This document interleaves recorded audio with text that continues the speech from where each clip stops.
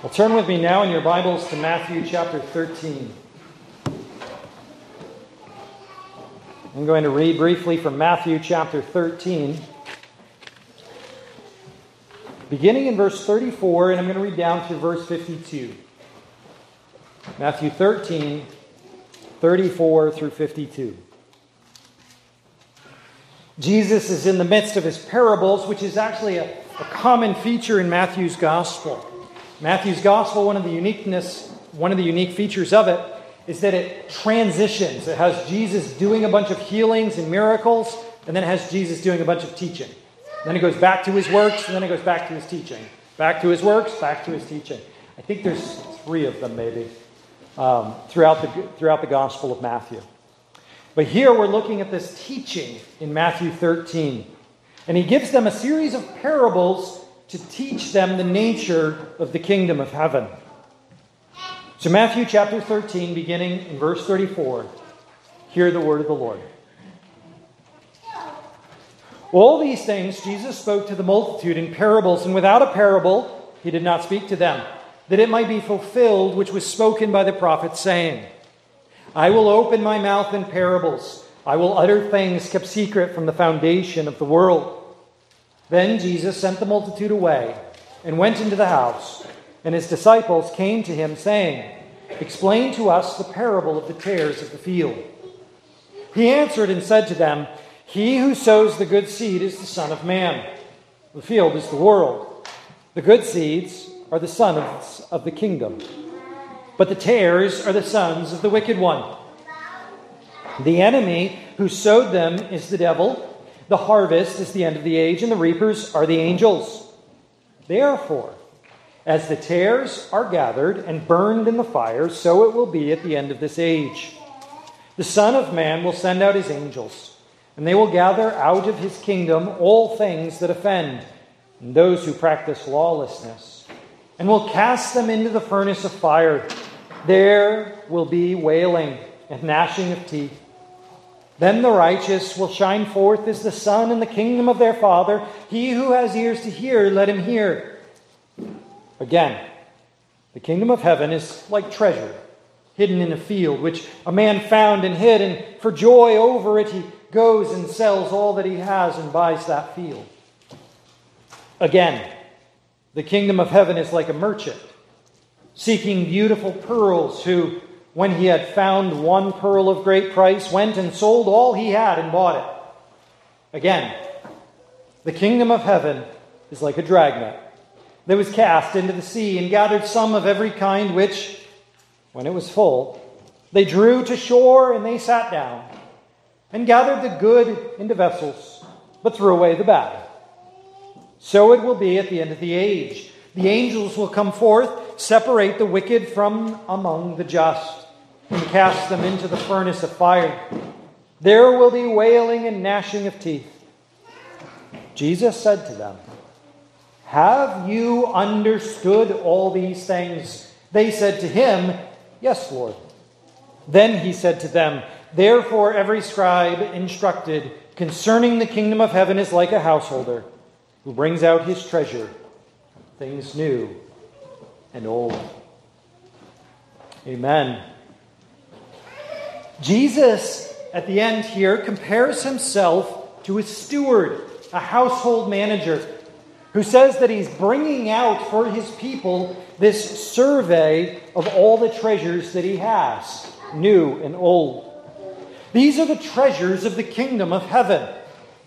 This treasure includes an understanding of the way the world works. Through these parables, he is revealing to them the mystery that is hidden by what is right in plain sight. In other words, a parable serves as a lens to show us the truth behind what we think is true.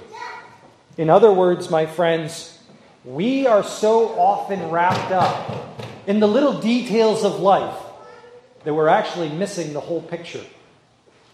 That we're missing the point of what is happening in life. And Jesus explains to us that the beating heart of the kingdom of God is his love for sinners and his desire that they dwell in close proximity with saints, so that some of them might flip sides, and in the harvest be with him. Beloved, we have a Jesus who wisely and patiently runs the world for the saving of his family. With this in mind, turn in your Bibles to Proverbs chapter 2. Our sermon series in the book of Proverbs continues this morning with Proverbs chapter 2. Solomon continues in this introduction to wisdom. He has introduced his son to wisdom. What it is, where do you get it? What do you do with it? We're in the middle of it, and we've looked at what it is. We're now going to look at how to get it, and then in the subsequent weeks, we'll look at what do you do with it. And here in chapter 2, which we'll look at together this morning, 1 through 22, Solomon is explaining what to do with wisdom, to seek it out. Proverbs chapter 2, verses 1 through 22. Hear again the word of the Lord. My son, if you receive my words and treasure my commands within you, so that you incline your ear to wisdom and apply your heart to understanding. Yes, if you cry out for discernment and lift up your voice for understanding, if you seek her as silver and search for her as hidden treasures, then you will understand the fear of the Lord and find the knowledge of God. For the Lord gives wisdom. From his mouth come knowledge and understanding. He stores up sound wisdom for the upright. He is a shield to those who walk uprightly. He guards the paths of justice and preserves the way of his saints. Then you will understand righteousness and justice, equity, and every good path. When wisdom enters your heart and knowledge is pleasant to your soul, discretion will preserve you, understanding will keep you, to deliver you from the way of evil, from the man who speaks perverse things, from those who leave the paths of uprightness to walk in the ways of darkness, who rejoice in doing evil and delight in the perversity of the wicked, whose ways are crooked and who are devious in their paths, to deliver you from the immoral woman, from the seductress who flatters with her words, who forsakes the companion of her youth and forgets the covenant of her God. For her house leads down to death, and her paths to the dead. None who go to her return, nor do they regain the paths of life. So you may walk in the way of goodness and keep to the paths of righteousness. For the upright will dwell in the land, and the blameless will remain in it. But the wicked will be cut off from the earth, and the unfaithful will be uprooted from it. Amen and amen.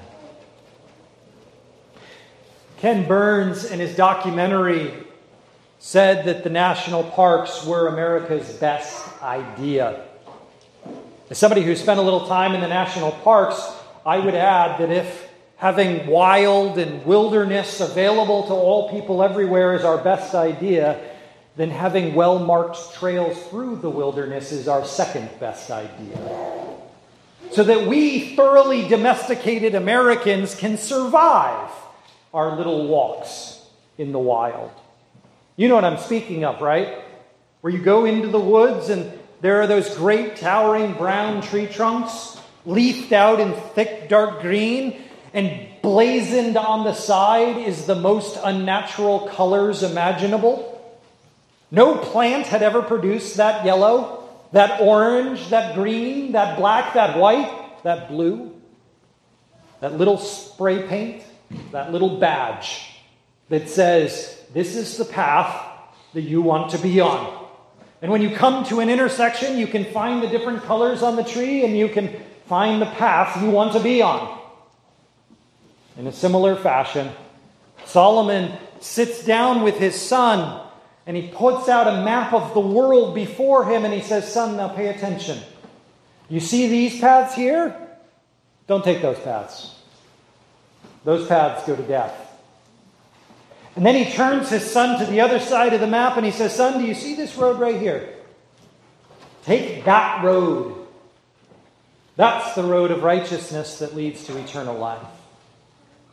You see, what Solomon teaches his son in Proverbs chapter 2 is that Jesus only can get you safely through life.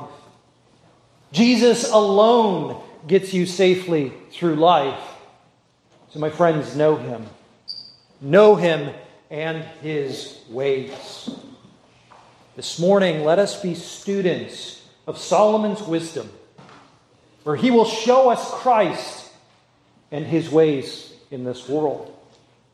Notice first that Solomon says that the right path through the wild that is our lives, that reaches safely to eternal life, begins with our posture.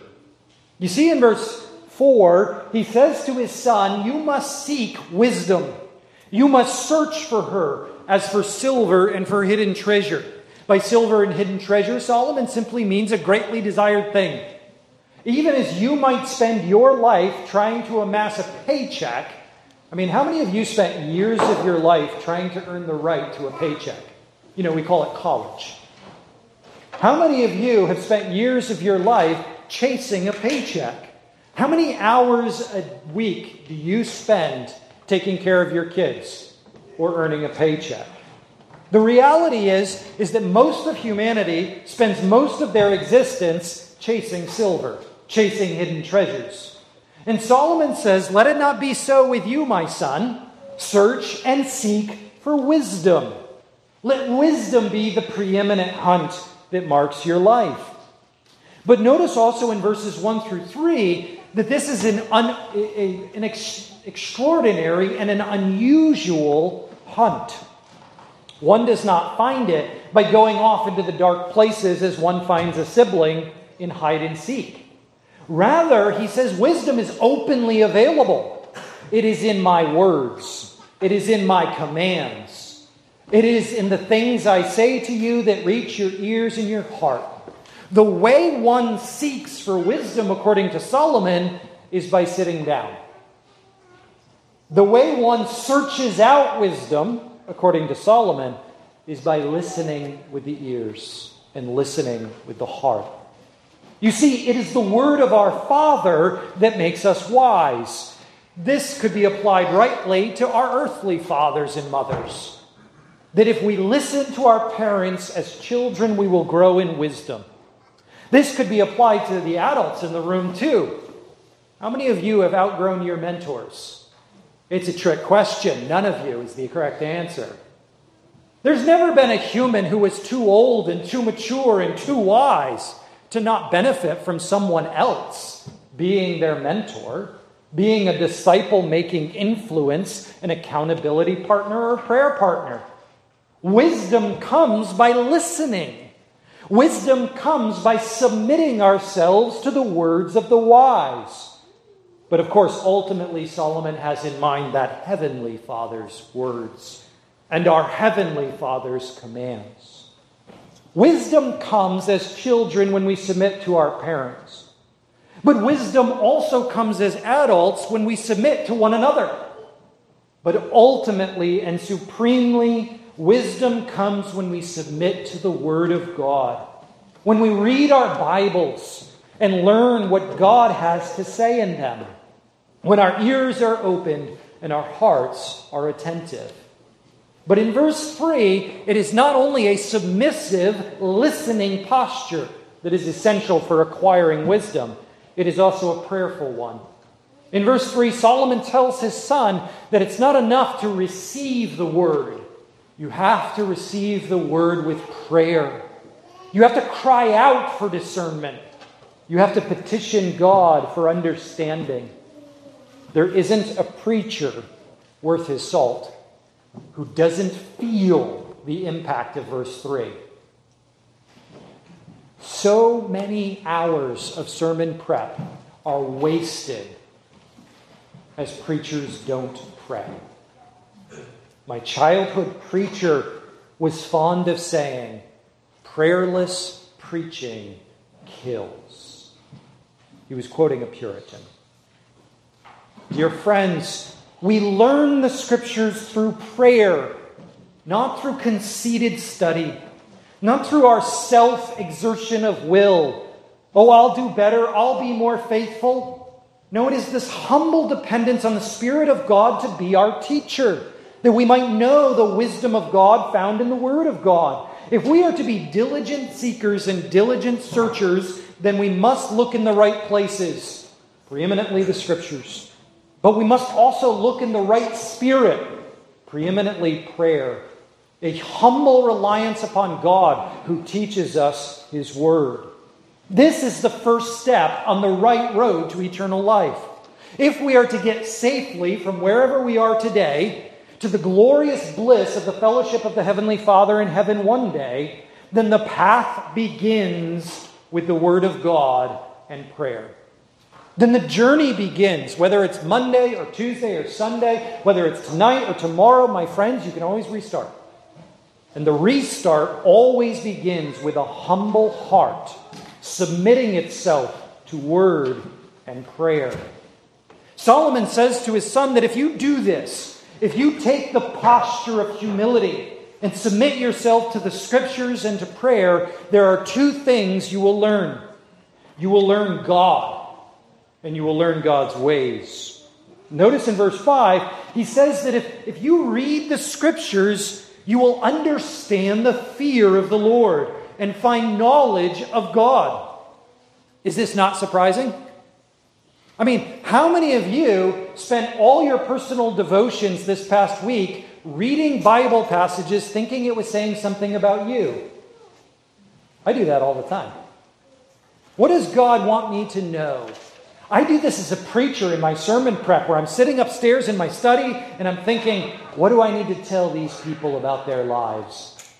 And then the Holy Spirit whispers, that's not actually the subject of your text. Jesus is. The Bible passage exists to reveal God to us. Proverbs chapter 2 was written by Solomon that we might understand the fear of the Lord, that we might find knowledge of God. The first and most important subject in the Scriptures is God. And we might know Him. He has spoken to us. He says in verse 6, He gives us wisdom. His mouth brings forth knowledge and understanding. He stores up sound wisdom for the upright.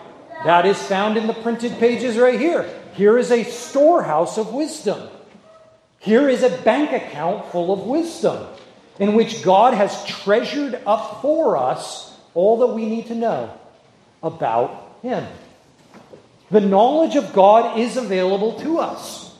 The fear of the Lord, that He should be first, that He should be reverenced, that we should live in awe of Him, is rightly and readily available in the pages of Scripture if we should prayerfully submit to them. He also is further a shield to those who will walk uprightly in that word. If we seek the face of God in the pages of Scripture, we shall surely see Him. But what is more, if we will walk in His will that He reveals to us in His word, we will enjoy His grace as a shield above us, Psalm 5. He will shelter us in His love as we walk in His ways. Verse 8, He is a guard for the paths, preserving the way of His saints. What Solomon says to his son is that the one who studies the Scriptures, and what is more, the one who does them, the one who knows them, and the one who obeys them, is the one who walks in fellowship with God. Solomon, it seems, is imagining Adam in the cool of the day in the garden. You see, my friends, there is still a way for humans to walk hand in hand with God. It's called the Scriptures, and it's called prayer. That if we were to rise in the cool of the day, that is the early morning, and if we were to lay down in the cool of the day, that is the evening, with the Bible on our hearts and in our minds, with prayer ascending from us, then we, like our father Adam, would be walking with God in the cool of the day. He reveals Himself to us in the Scriptures. He speaks to us and we can speak to him. You see, this is the first of wisdom's ways. To fear God and to enter into fellowship with him. To know him as he reveals himself to us in his word. This is what he would have his son know.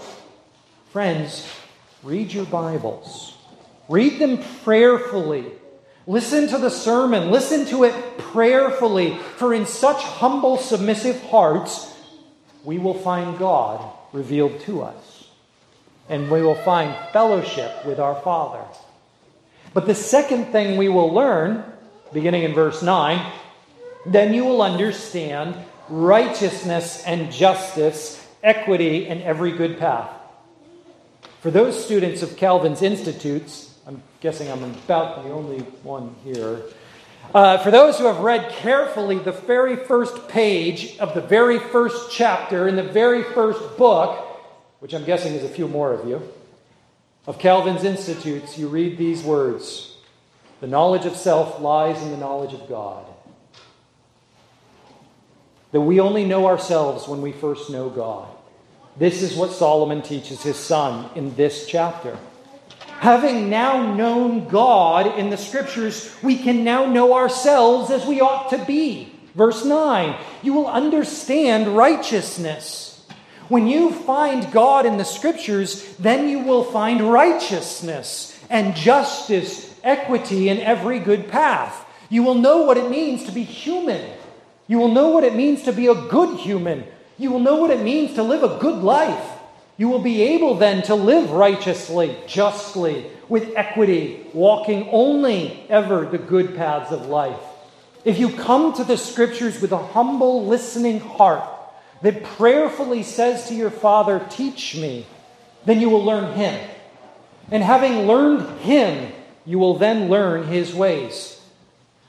Because I hope that some of you are suspicious about the way I just worded that verse.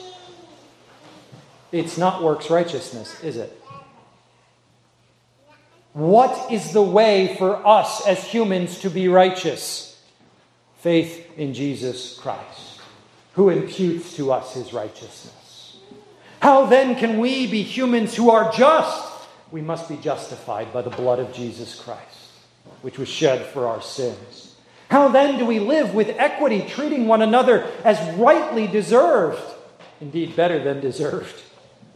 Oh, by the mercy and love of God in Christ shed abroad in our hearts. How do we find the good path? We turn to the one who said, I am the path. I am the way, the truth, and the light. My friends, this is what we find in the Scriptures. And when that wisdom, which is Jesus Christ, enters your heart, verse 10, and knowledge, that is Jesus Christ, is pleasant to your soul, then discretion will preserve you and understanding will keep you. Notice that those verbs there in verse 11 are the same verbs that were used of God prior in verses 7 and 8. You see, God preserves and keeps his people. He preserves and keeps the path and the way by which they are saved. And he preserves and keeps us on that path by which we are saved. That is Jesus Christ. He is the way from sin to salvation. He is the way from earth to heaven. He is the good path by which we know righteousness, justice, and equity, by which we're transformed into the good human that we ought to be. Beloved, submit to the Scriptures and find there your Jesus. Is this not what Jesus himself taught? Do you remember what he said to the Pharisees? You search the Scriptures thinking there is salvation, but I tell you, the prophets speak of me. Is this not what Jesus taught his disciples on the road to Emmaus? The law, the prophets, and the Psalms. The three-part summary of the whole Old Testament. He showed them story after story, song after song, proverb after proverb. This is me. It promised me. Beloved, why are the Scriptures salvation and eternal life? For in them is Christ. For in them is our Christ. spoken to us, shown to us, revealed to us. God gives us himself in Christ, and he gives us Christ in his scriptures. Let us prayerfully read them. Let us delight in them, that their wisdom would enter our heart, and with joy we would be preserved to the end. Solomon then says to his son, there are two deadly dangers from which you are preserved. That if you spend your days in fellowship with your Father, by reading the Scriptures prayerfully, by submitting yourselves to the teaching of the Spirit found in the Scriptures, so that you see Jesus, so that you grow in your knowledge of Jesus, then there are two deadly dangers that wisdom will keep you safe from. First, the evil man, found in verse 12. Second, the immoral woman, found in verse 16. The evil man that Solomon speaks of is a familiar one. He has a way of evil, a very particular lifestyle in which evil is the hallmark and quality of his life. First, he speaks perverse things. That is to say, he doesn't speak the Scriptures. He doesn't talk about Jesus. He doesn't tell the truth. Out of his mouth come lies. What is more, he leaves the paths of uprightness. He willfully departs from the path of eternal life. He willingly walks away from all that is good and true and just and equity. He instead rejoices in doing evil. He enters willingly into the ways of darkness. He delights in the perversity. He makes crooked his ways, and his paths are devious, sinister, misleading. This evil man loves the darkness, not the light. This evil man loves the lies, not the truth. This evil man loves going astray, not going straight ahead to glory. Who is this evil man that Solomon fears his son will fall prey to? It is himself. For the man that Solomon seems to have in mind here is again Adam. You see, from the man, the correct translation of the Hebrew word Adam, came all this perversity, came all this darkness. When he spoke lies and stepped away from the path of uprightness, with him and from him have come all the dark and evil men of this world. That we who are born the children of Adam, the sons of Adam, as C.S. Lewis would call us, are in fact born to this nature. That we are naturally evil men. We naturally love going astray. We naturally love the darkness and the perversity of our own devious imaginations. We naturally love walking like this. And Solomon is desperate, like a loving father, to tell his son, the only one that can save you from yourself is Jesus Christ. He says, like Nathan, you are that man. The evil man who loves to go astray. And the only one who can keep you on the right road is that new man, that second Adam, that last Adam, Jesus Christ. The one who is a new humanity. And if you are united to him in faith, you too can be a new human, a new creation in Christ Jesus. For indeed, he is not the sheep who goes astray. He is the good shepherd who seeks such sheep. He is not the one who walks in ways of darkness. Indeed, he is the great light that is shined in the ways of darkness. He does not rejoice in evil, but in doing good. He is the true human, the true Adam, the Adam as he should have been. And we can be saved from that evil human we are when we are born and conceived, but only by being made a new creation in Christ Jesus. Only by being united to him in faith. The second danger, then, that Solomon warns his son of is the immoral woman.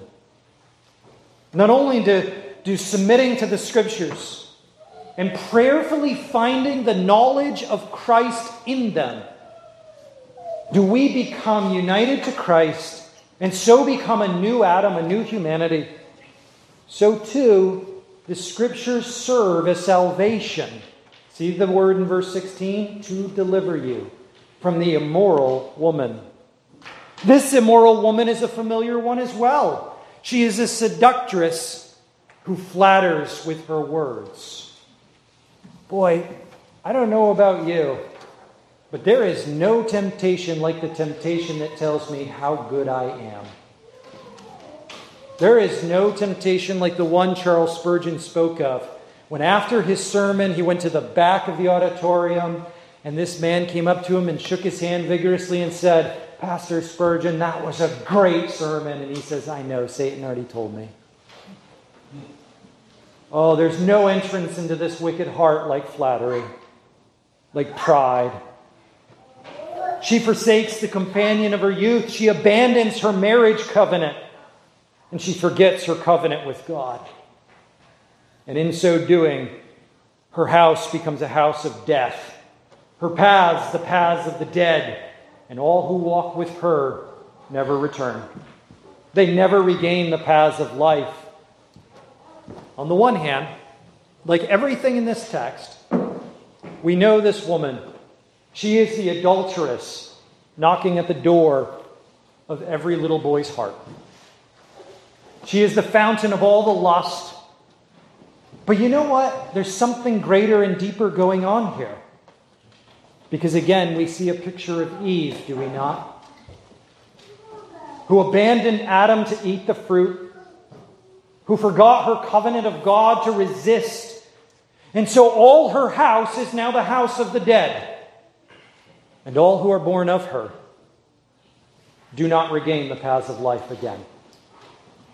You see, it makes sense that if evil man and immoral woman were to marry and have children, then all their descendants would be doomed to die in misery. This is what Solomon teaches his son. The story of the human race, the story of who he is.